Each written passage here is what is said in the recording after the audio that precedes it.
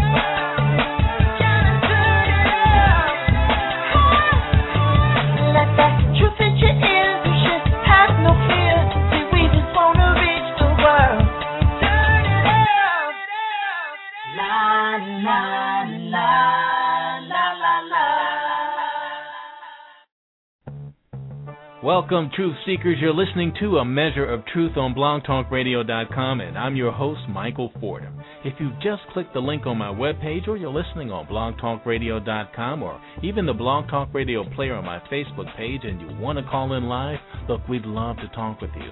So give us a call. The number is 347-326-9470. Oh, need a minute to get something to write with? But don't worry, I'll give the number again right after the commentary. Or if you like, you can Twitter me your questions and comments at twitter.com/ameasureoftruth. Also, if you haven't yet, why don't you look me up on Facebook? I'm the Michael Fordham with a photo of me in studio, and you can always email me your questions and comments at ameasureoftruth@gmail.com. Look, we got a great show for you today. We'll be right back after this.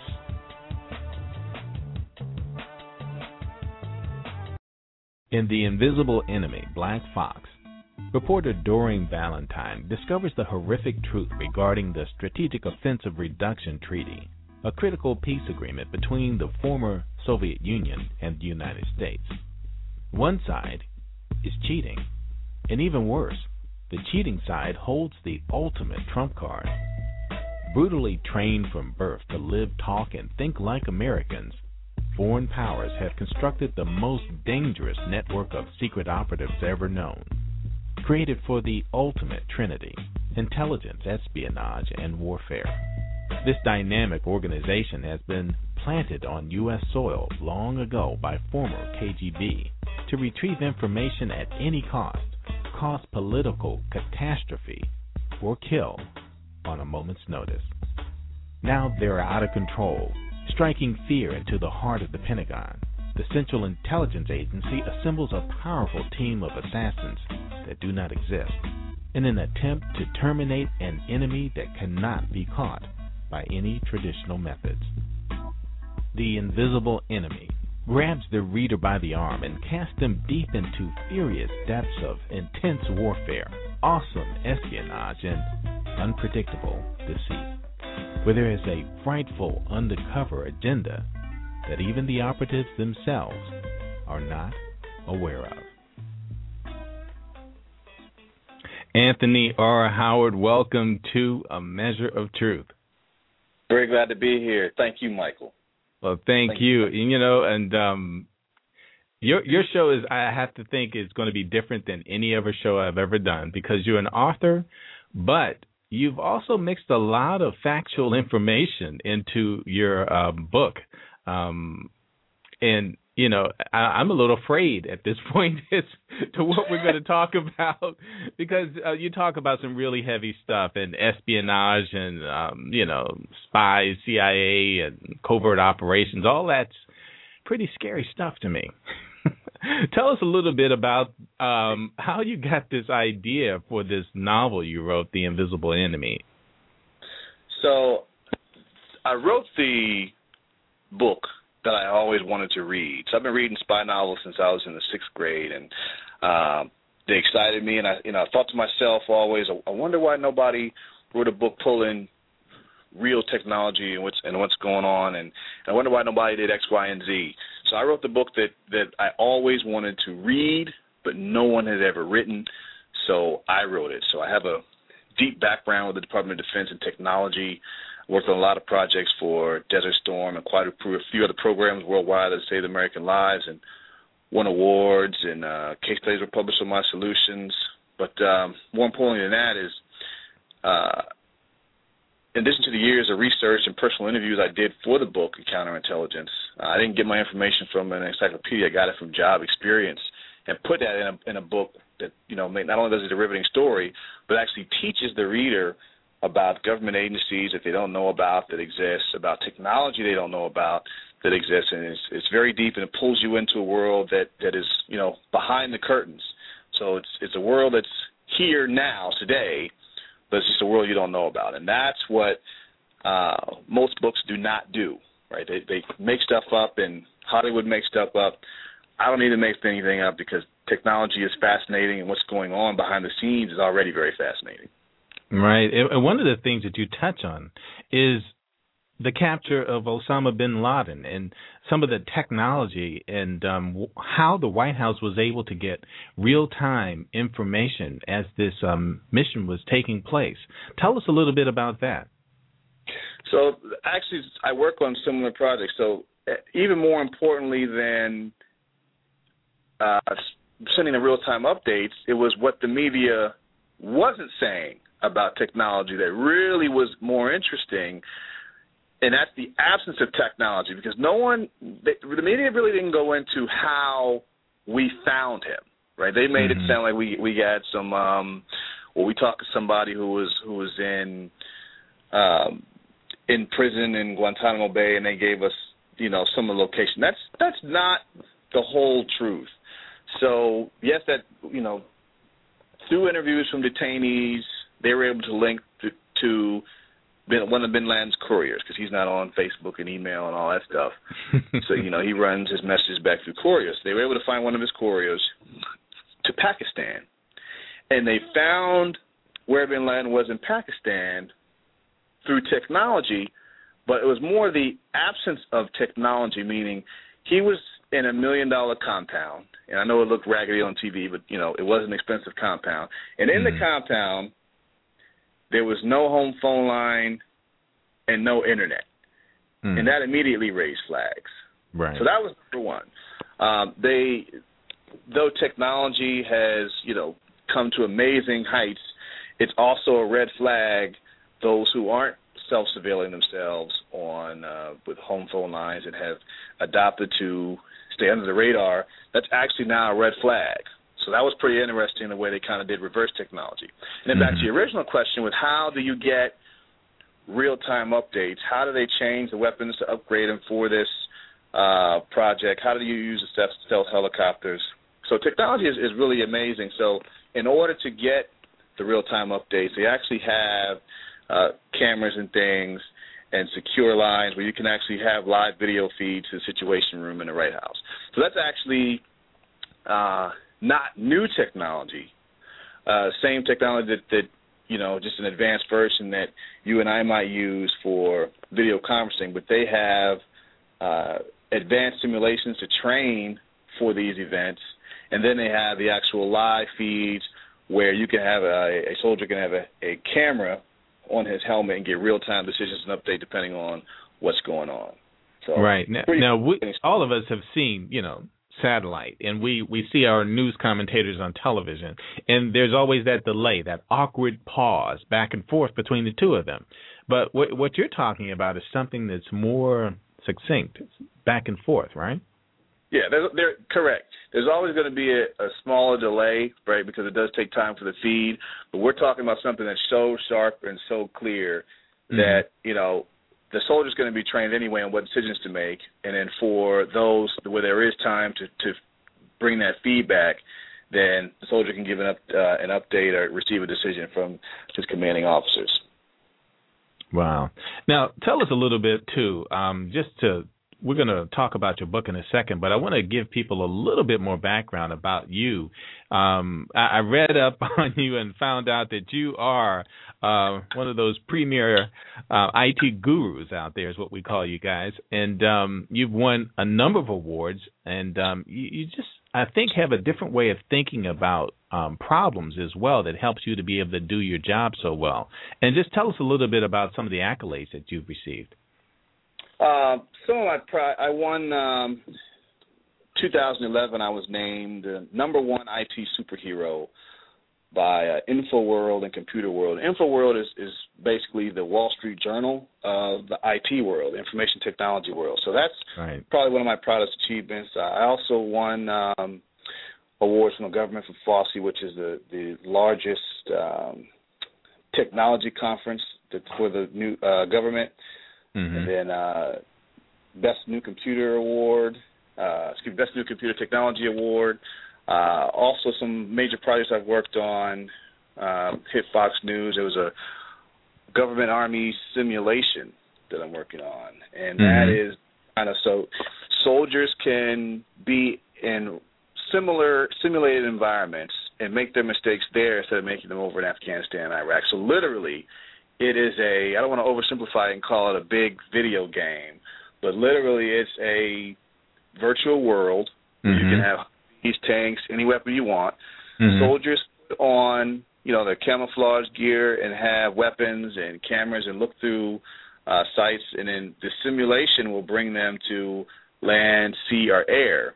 And they can enter combat, real-life combat with their, with simulated enemies and tanks and whatever weapons they want to put in there, and go to battle there and learn how to sweep rooms and go into urban and, dangerous urban environments, or go into open field combat. And, from the weapons to how the tanks move to how the soldiers move is very simulated carefully to simulate, real wartime events. So that way you can train soldiers in a real-time environment and learn, development opportunities. So when they go over to the battle, they're crisp. Another project is a team with NASA and Google to put satellites in the sky for what's now called Google Earth. I'm not sure if you're familiar with Google Earth. Use it every day. Satellites in the sky, we can actually go and, Michael, we can look over your house with the satellite, zoom in, see your car in the driveway, and on some streets we can actually go and walk up and down your street, look at your house, then turn around, look at your neighbor's house, walk up a block, walk wherever we want to the highway without even leaving our PC. So those are some of the I've worked on, great projects, cloud computing, the list goes on and on. And And it's funny because I've gotten pictures of the Google Earth guy actually with his cameras and his rig in his car twice.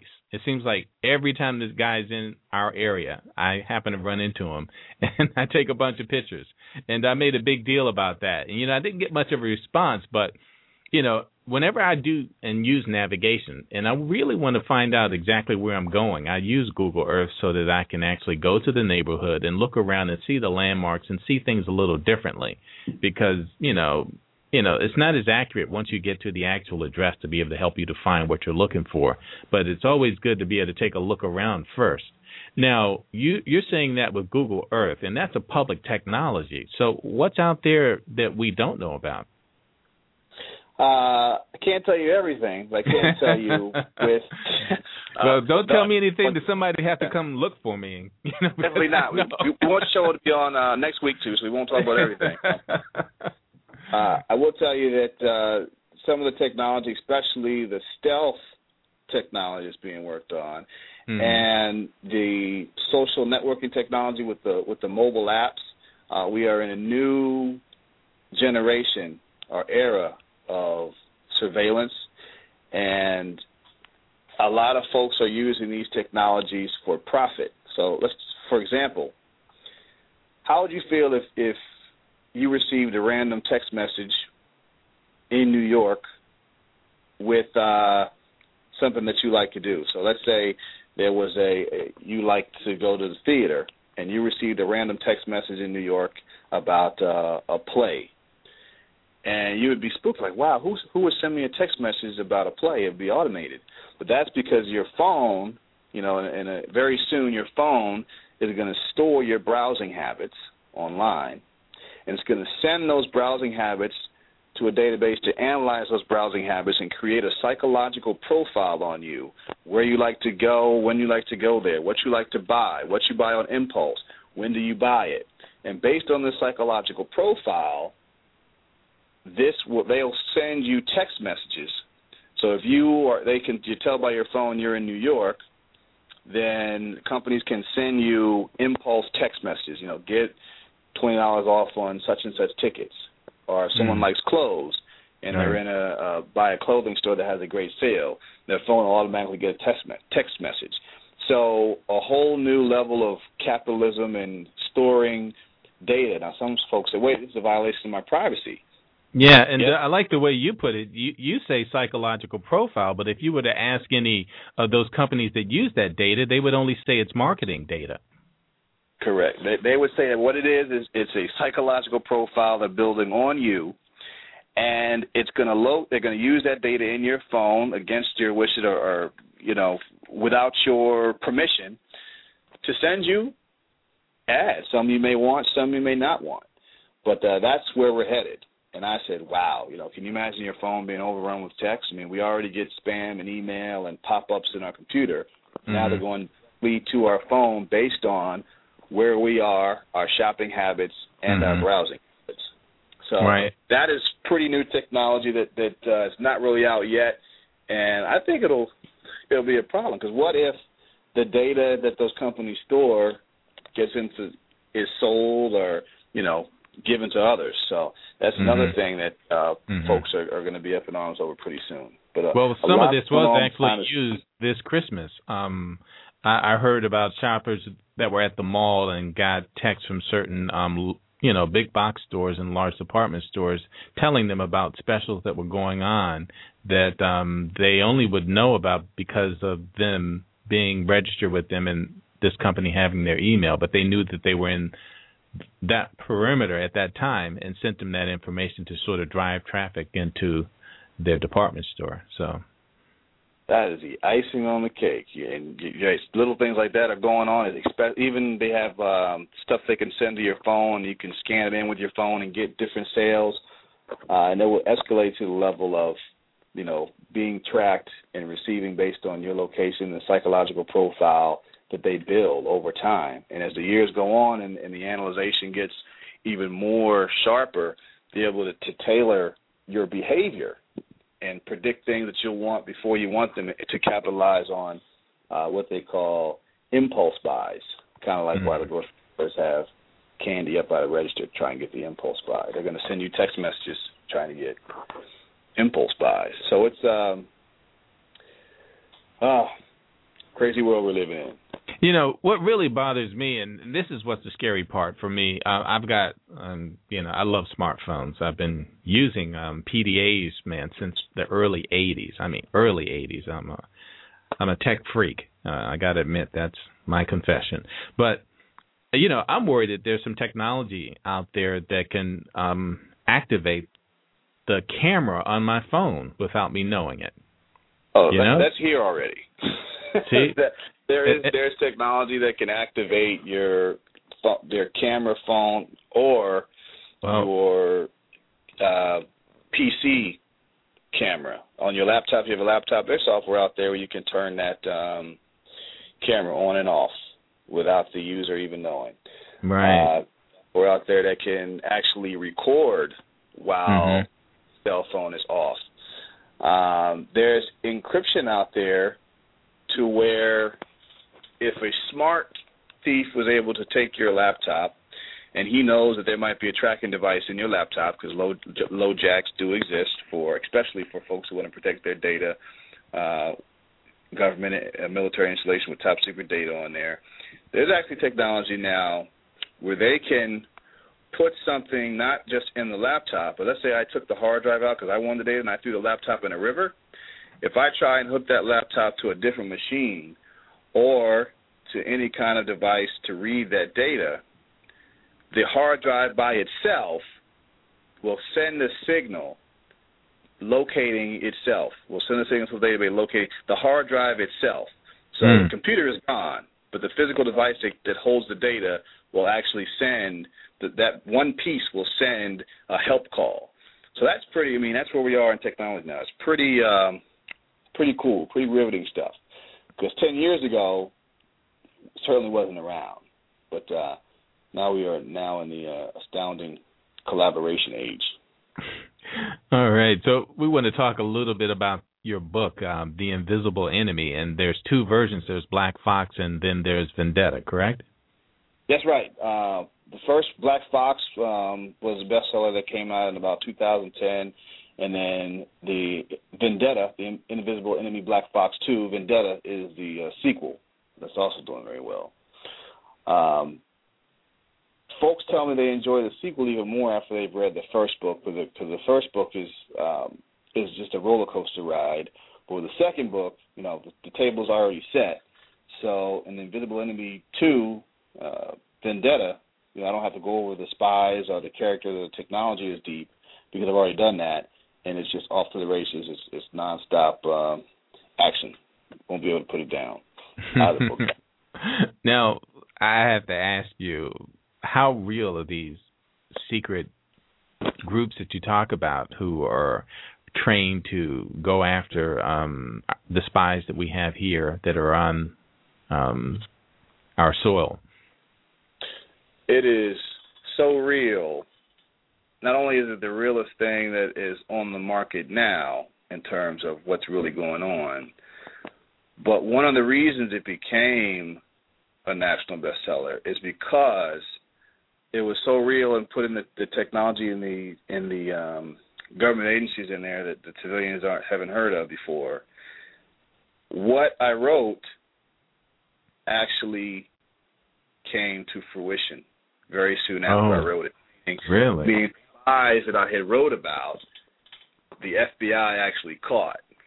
So in 2010, the FBI caught a group of spies that I had written about. And the way they were trained, the way they were recruited were the same.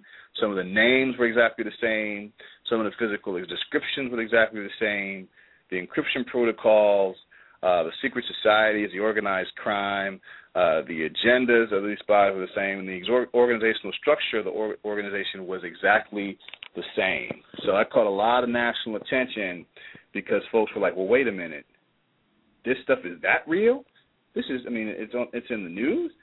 So it kind of brought people out of their comfort zone. They thought it was just an interesting book until, the FBI, a couple months after the book came out, actually caught this ring of spies.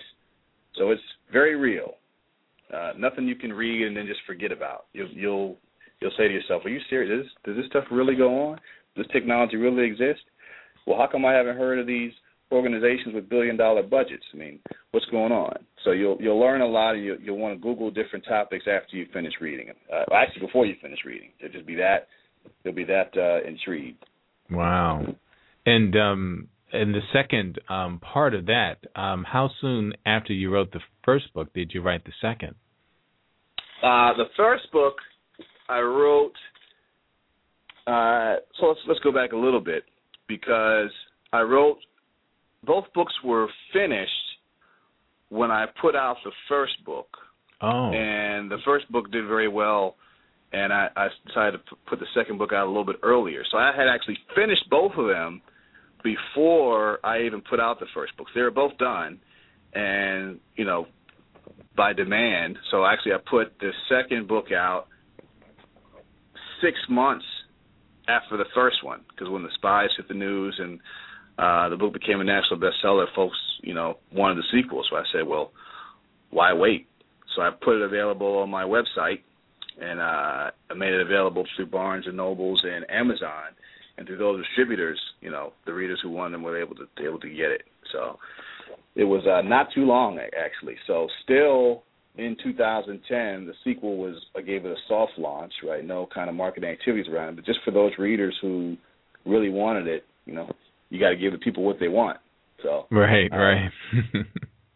So not very long after the first book out, I ended up putting the sequel out, and I'm very glad I did, actually. Now, how long did you have to think about whether or not you would try to find a publisher or just publish on your own? I was first traditionally published. I see. And I realized that was a mistake. It took me 9 years to get a book deal. And when I got a book deal, Michael, it was garbage. I mean, it was one of those, Suge Knight Death Row contracts. It was really, and I know it doesn't make sense for folks to say, well, wait a minute, how, you're the author, how is a book deal bad? So, for instance, if I do a book signing at Barnes & Noble's, and, I market the event, do a good job marketing it, bring people out, 200 people come out, let's say half of them actually purchase a book from Barnes & Noble's, and I sign a book. So that's 100 books that Barnes & Noble sold. Michael, do you know how much actual revenue that I would see? Right. Zero. Barnes & Noble gets paid. Barnes & Noble distributor gets paid. My publisher gets paid. The printing presses get paid. And then maybe in 90 days, I might see a royalty check for a very paltry amount. Maybe $100 or so, and I was the one that was there all day. I wrote the book. I was the one that was there all day, had to pay for my own lunch and travel costs, and the cash registers were ringing all day. And, that's just the game. Wow. When you go to an independent publisher or a small publisher or you self-publish, it's a different story. Right, especially if you're dealing with an independent bookstore. I don't have anything against Barnes & Noble, right? They are a very reputable bookstore, done several book signings there, and, they're upfront about what's going on, so it's not like they are hiding something about what's how the arrangement works. It's just the publishing or traditionally publishing world is it's all about big business. It's all about not necessarily the quality of your work, it's about whose work is going to sell. If your work is selling, then we want it. And, we can put you at a major bookstore chain. You can bring out 200 people and, make our stock go up. But in the meantime, we're not really concerned about putting food on your table because it's not about you. It's about big business. And for me, as a businessman as well, one of my degrees is an MBA with a concentration in information technology, so I understand quite a bit about business. Me doing all the work and someone else and everyone else getting all of the wonderful perks, that really didn't work well with me. That program wasn't for me. Right. Well, I've heard this story over and over and over again, so no surprise there. Yeah, once you figure out kind of the tricks of the trade, and I'm kind of a veteran now. I actually coach other upcoming authors on what to do and what not to do, and I enjoy that as well because learn from mistakes because I didn't know anything coming into this. I was just a writer. I was not a book marketer, bookseller, all that stuff, and kind of the celebrity status that kind of goes with that. And I knew nothing about how to deal with this, right? And I was just listening to lawyers and reading books. I had no experiences to draw from, but now it's quite the opposite. I don't read those how to market your books anymore unless I know the person who wrote them because a lot of them are just capitalizing on eager writers and eager minds, not necessarily what's going to happen in reality. So, long-winded answer to your question is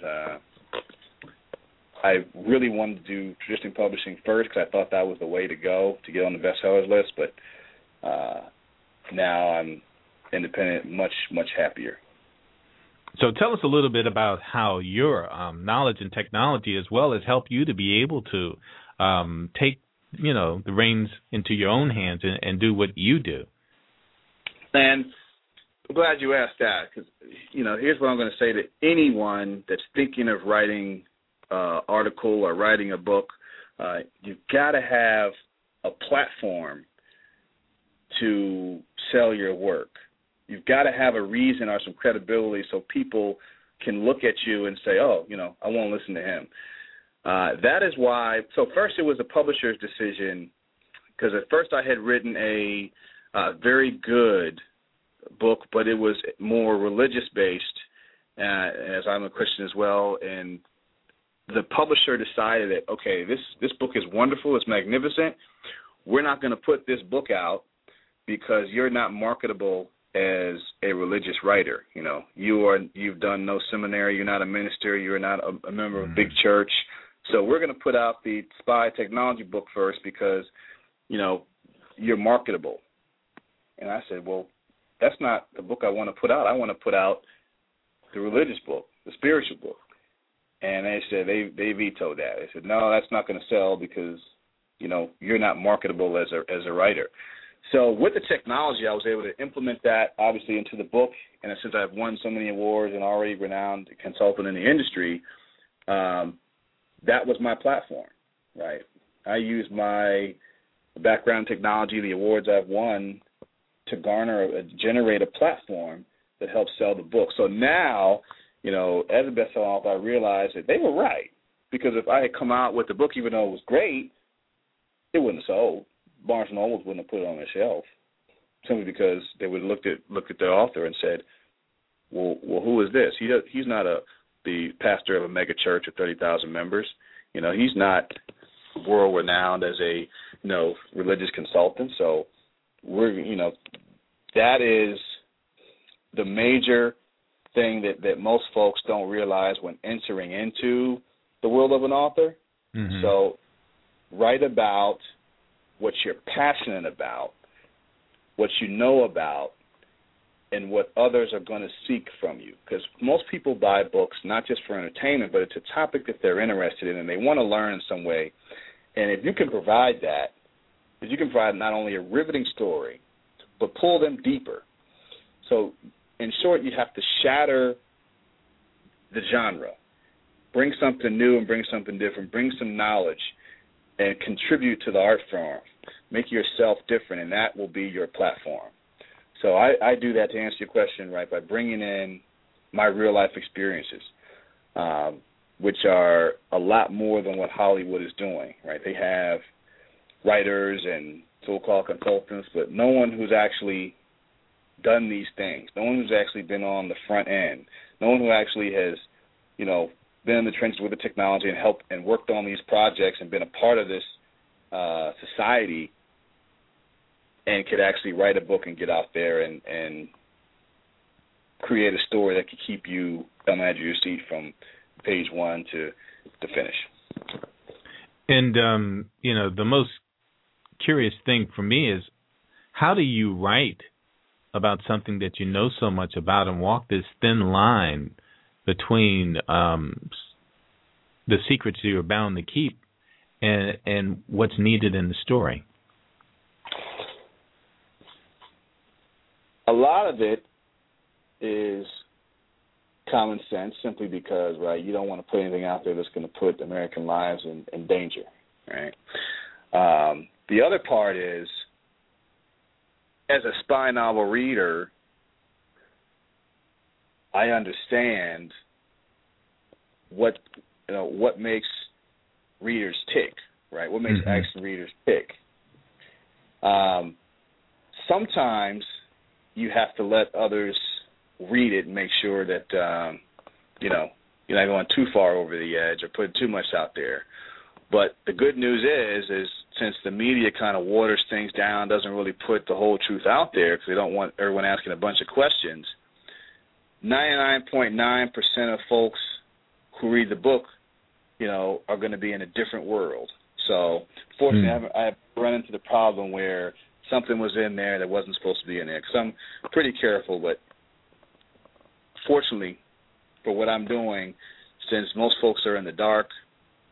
Me just turning on the few megawatt bulbs really bring an understanding, a new level of understanding to what most folks don't even think is real, such as spies. And so when the FBI caught the Russian spies that were planted over here, for a while to sleep with high-level officials, influence of foreign policy, steal information, et cetera, people were kind of like, wait a minute, that actually happens? That's real? I mean, I thought Anthony Howard was just writing stuff, but he actually knows what he's talking about, and exactly what he said happened. I mean, exactly what he said would happen, happened. So when you understand the technology, there are very little surprises, I guess is what my point is. Right. And we're going to take a quick break, and we're going to come back and talk with you more about your book, and also we'll ask you a question about if there's anything in the works for a possible film as well. But we'll be right back after this. Hi, I'm Michael Fordham, host of A Measure of Truth on blogtalkradio.com. And I want to take a moment to talk to you about a heinous crime against humanity that plagues our nation, and yes, believe it or not, communities just like yours. Here's something you can do today to lend your support in the fight against human trafficking, also known as modern slavery.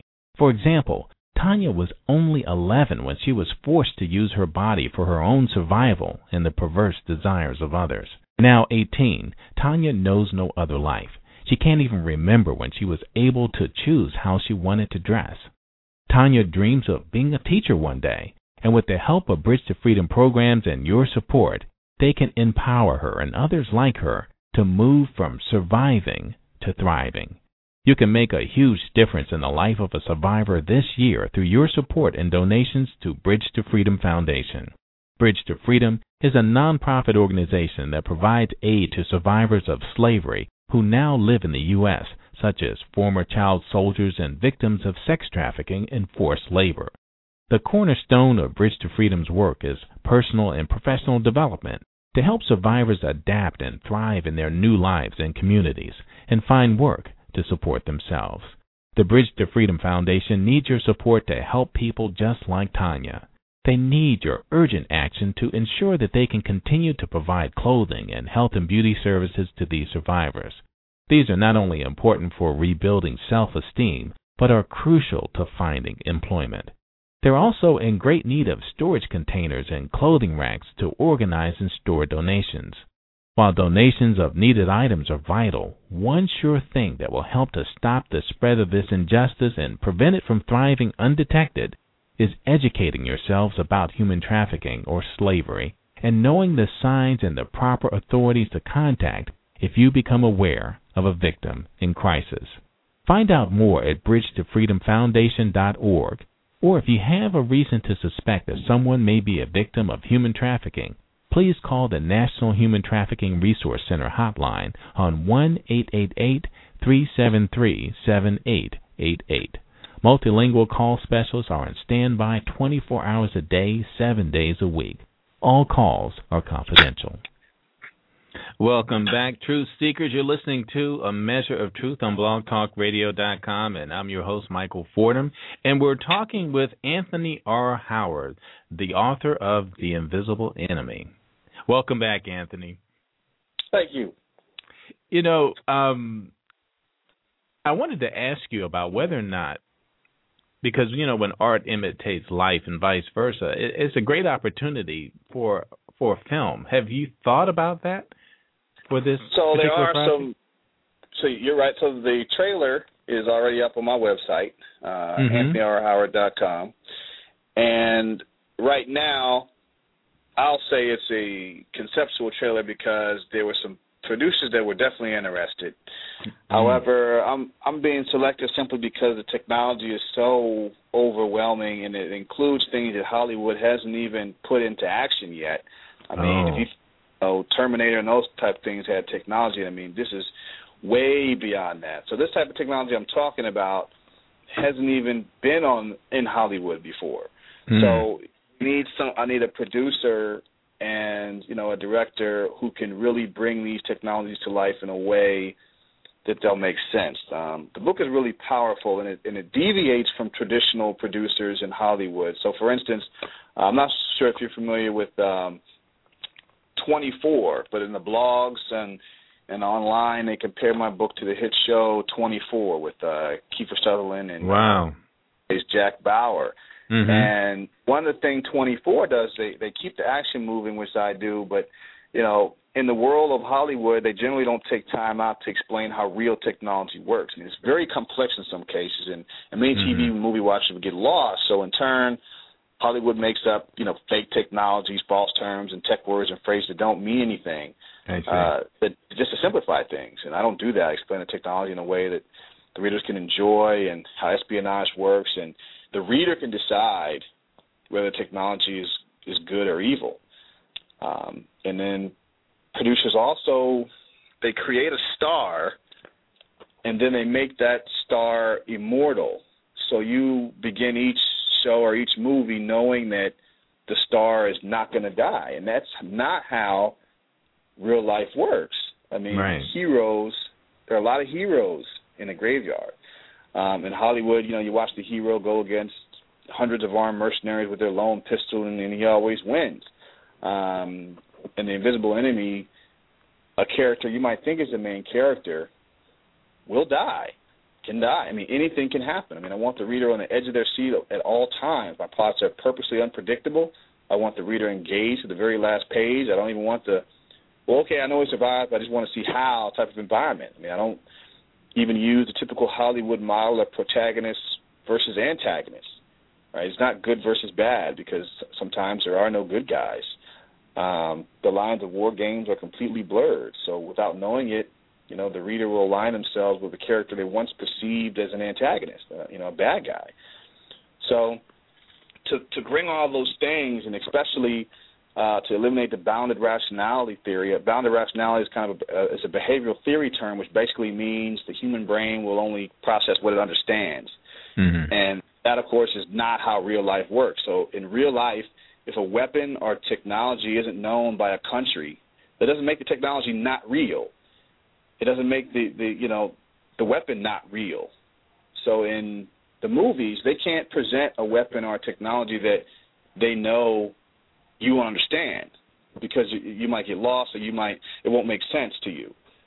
So I can break Hollywood's rules, and I need a producer that can break all of Hollywood's rules. That's been a kind of a journey. You know, I don't want the same stereotypical characters. I want, I develop mysterious, intriguing, non-stereotypical characters. And Hollywood, as we all know, they kind of create stereotypical characters to keep things easy and keep things following the same. So it's been a journey, but I have not selected a producer yet. I am talking to a few of them, but the trailer is up. But and I've seen the trailer, and one of the things in the trailers I'm just intrigued by is this holographic wireframe graphic user interface that someone's using in the field. Is that real? That is real. That is real. Matter of fact, it's going to be a civilian version of that in the next few years. And the company working on it, not surprisingly, right, they're still working out some glitches, but there's actually going to be, that's going to be to the market sooner than you think. Really? That's crazy. Yeah, there's a lot of revolutionary technology that is in the book that will be out, and you're already going to be up on it because you're deep in it. You're going to say, wow, this is there's a lot out there, a lot of good stuff out there, a lot of dangerous stuff out there, but obviously, before, when technology is developed, they're in testing phases, and the government acts. We know that they have access to weapons and other things that civilians don't. So by the time it gets to the market, I mean, it's been around for a few.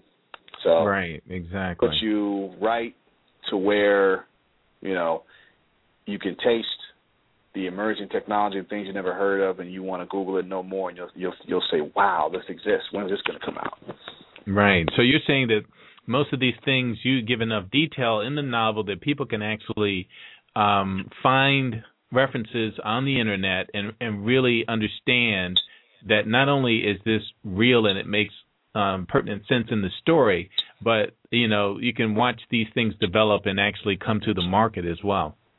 Absolutely. So the Invisible Enemy Black Fox, the first book, Black Fox, is a stealth technology that actually exists. A secret weapon in the book is also Atlas, the atomic vapor laser isotope separation technology, and that's a fancy way of saying it's a secret technology that can create weapons-grade uranium for WMDs. That's how North Korea did what they did. They had, how did they pop up with weapons of mass destruction and no one knew about it, right? They had that top-secret technology.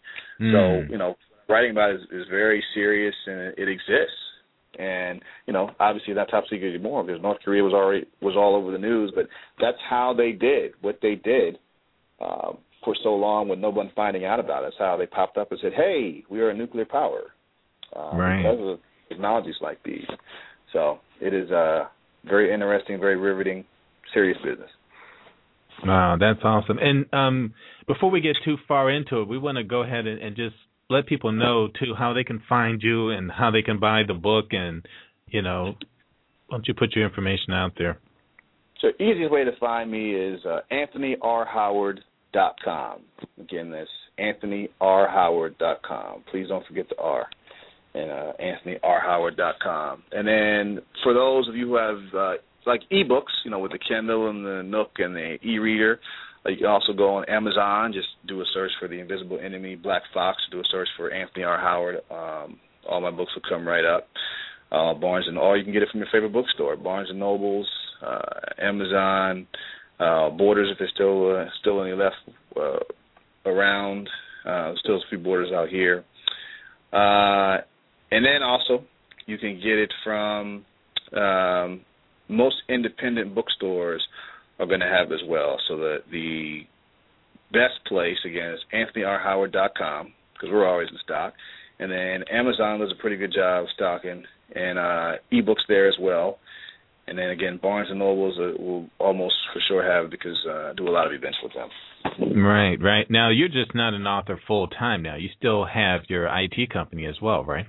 Definitely. So I work full-time, and I work for a private firm who does a lot of work with the Department of Defense. So I do private consulting, but full-time I work for a private company that does a lot of work with the Department of Defense. And I like that because I'm very passionate about technology. So technology clients take extremely seriously, and they help keep me on my toes as a writer, right? I'm always on the edge, and I know what's going on in real-world solutions.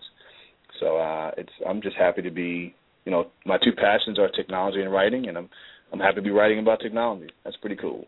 Yeah, absolutely. And you are a securities expert, correct, in IT? Yep. I wouldn't call myself just a security expert. I'm more of a solutions expert. So companies come to me and tell me their problem, and I tell them how to fix it. So, for instance, if a search engine came to me and said, I want to be the fastest search engine in the world, and this actually happened, and I made that happen. Wow. One company came to me and said, because of what happened in New Orleans with Katrina, I'm worried that if my data ever gets wiped out, I'll be out of business. So I need you to fix that.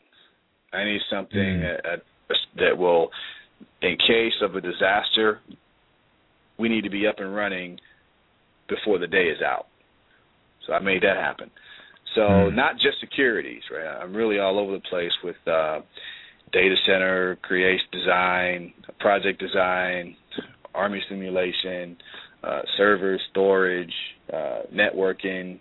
So a wide, diverse arena. So not just securities. Though I am a securities guy as well, it's not just that. I actually do a whole bunch of stuff. Wow. Very impressive. Very impressive stuff. And, I'm a bona fide geek. I hide behind this radio thing, but I built my first computer in 1996, and I've been hooked ever since. And just to hear about this, and what's very interesting, Anthony, is that I've met a lot of IT people, but they generally aren't very creative, but they follow directions very well, and they do figure out things very well. But you're on a totally different spectrum by being a writer and being creative as well. That's very interesting. Do you find that as well to be the case with most people who are in the industry?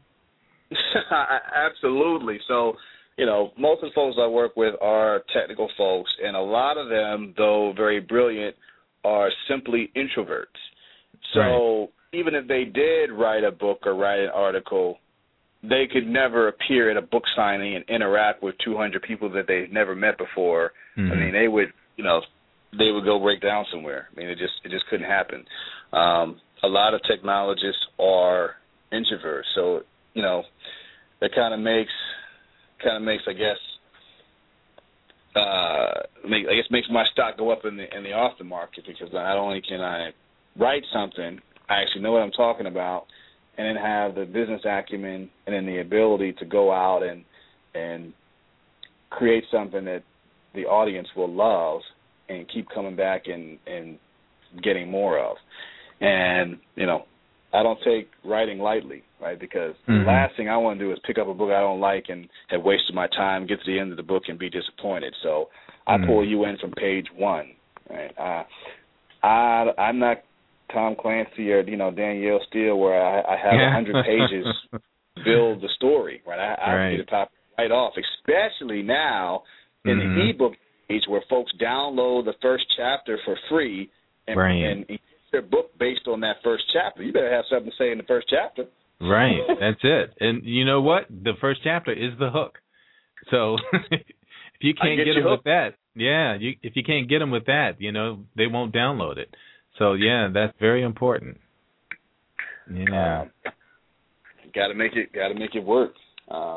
It's been an interesting journey. Learned a lot, and I even, like I was telling you before, coach other authors into, the way dynamics work in America, right? Because you got all sorts of folks, and, race matters, and who you are matters, credentials matter, what's on the cover, who's on your cover matters. All these things that have nothing to do with the writing, right? And these are things that I didn't certainly know going into the fold. So, for instance, traditionally, African American fiction writers have faced really kind of a glass ceiling, right? We're held really inside of a box with three sides: urban, drama, and gospel, and that's it. Wow. So, trying to shattering that box, which before I said, shatter the genre, has really been an adventure. So, if you look at the cover of the book, I mean, you really can't tell 100% what's going on. The image on the cover represents a certain powerful character in the novel. And if you know the age, not only is it different, but he almost looks too young to be holding a gun, especially with the amount of solidarity and difference portrayed in the image. So that particular character is extremely special, shrouded in mystique, and, one of the characters the reader becomes connected to once the doors open. And it just so happens that, he looks young, not necessarily African American, and really he's not even really American. I don't want to give away more than that. But it's still a book that everyone can identify with, because of several of the adult, deep themes, specifically about, what's going on in our country, our race, but it's a book that anyone can pick up and enjoy.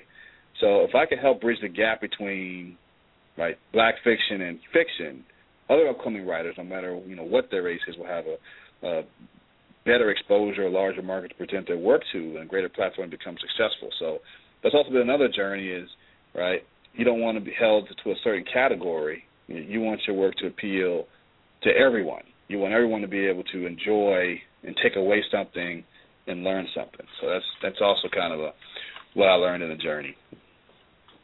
And my final question is, Anthony, will this Invisible Enemy be a trilogy, or is it going to end with Vendetta? It is not going to end with Vendetta. There are some other projects in the work. Trying to decide whether I should hold on the third book till just before the movie, or how to work that. But it will not end with Vendetta. But the reader will be in a comfortable place after Vendetta. Are going to be happy. They're going to be fulfilled. Wouldn't be an author if they didn't want a little bit more. They weren't just a little bit curious of what's going to happen, to the different characters, as I resolve things. So we are not done. Wow. Well, I just have to thank you, Anthony R. Howard. Thank you for joining us today and sharing. And I'm telling you, I can't wait to get the book. I want a copy of it in hardback, but I think I'll have to download it as well. I just can't wait to really dig into it. And, after I just told you I finished the series, and I have a taste for some more espionage now. And, the more real, the better. So that's pretty awesome stuff for me. Yeah, look, so this week it's actually on Amazon if you have an ebook for only $2.99. So I want all your listeners to be able to grab it if they want to grab it, and not have to spend a whole lot of pennies doing so. So if you got about $3, I want you to enjoy the entire book on your Kindle or on your Nook or what have you. So I hope everyone out there who wants to learn about what's going on behind the scenes, and please let me know what you think on AnthonyRHoward.com. Will do. Well, thank you again, Anthony, and hope to hear from you again soon. I really enjoyed our conversation today. Me too as well. So I'll be waiting for the invite, Mike. All right, then. Thanks a lot. We'll talk with you then. Take care. If I may paraphrase Stephen King, the most important things are the hardest things to say. These are the things you feel ashamed of because mere words only diminish the thought. You see, words shrink things that seem limitless when they were in our hearts and minds to no more than just living size when brought out into the open. Oh, but it's more than that, isn't it? You see, the most important things lie too close to wherever your secret heart is buried. Like landmarks to a treasure your enemies would love to steal away and use against you at the worst possible moment. But still, you make revelations that cost you dearly, only to have people look at you like you're crazy, not understanding what you've said at all or why you thought it was so important that you almost cried when you were saying it. Do you know what's even worse than that? Is when the secret stays locked within and you can't get it out. Not for want of the courage to talk about it, but for want of someone who will just listen. Just listen.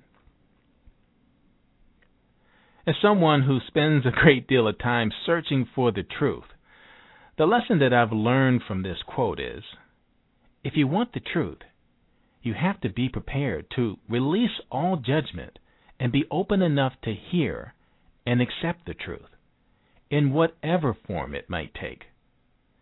Judgment alters the truth by changing how it's told or presented. Not accepting the truth stops the bearer from sharing the truth. Ignoring the truth kills ambition and is a recipe for disaster and makes success impossible. We all, over the years, have learned to guard ourselves against deception, but I've also come to realize that, in most cases, you don't even have to discover or discern the truth. You just have to let it be and see it for what it is. Maybe you have a story too. It doesn't have to be just like the one we've heard. Hey, I just want to let you know I'm here and I'm willing to listen. All I ask from you is a measure of truth. Special thanks to our producer, Donna Hardiman. I'm Michael Fordham, and you've been listening to A Measure of Truth. But before you go, here's a little something to take with you. Ask God for wisdom daily, but know that your lesson can come from anybody or any situation, good or bad, friend or foe. Watch your thoughts. They become words. And watch your words. They become actions. And watch your actions. They become habits. And watch your habits. They become your character. And watch your character. It becomes your destiny. Until we meet again, take care of what becomes of you.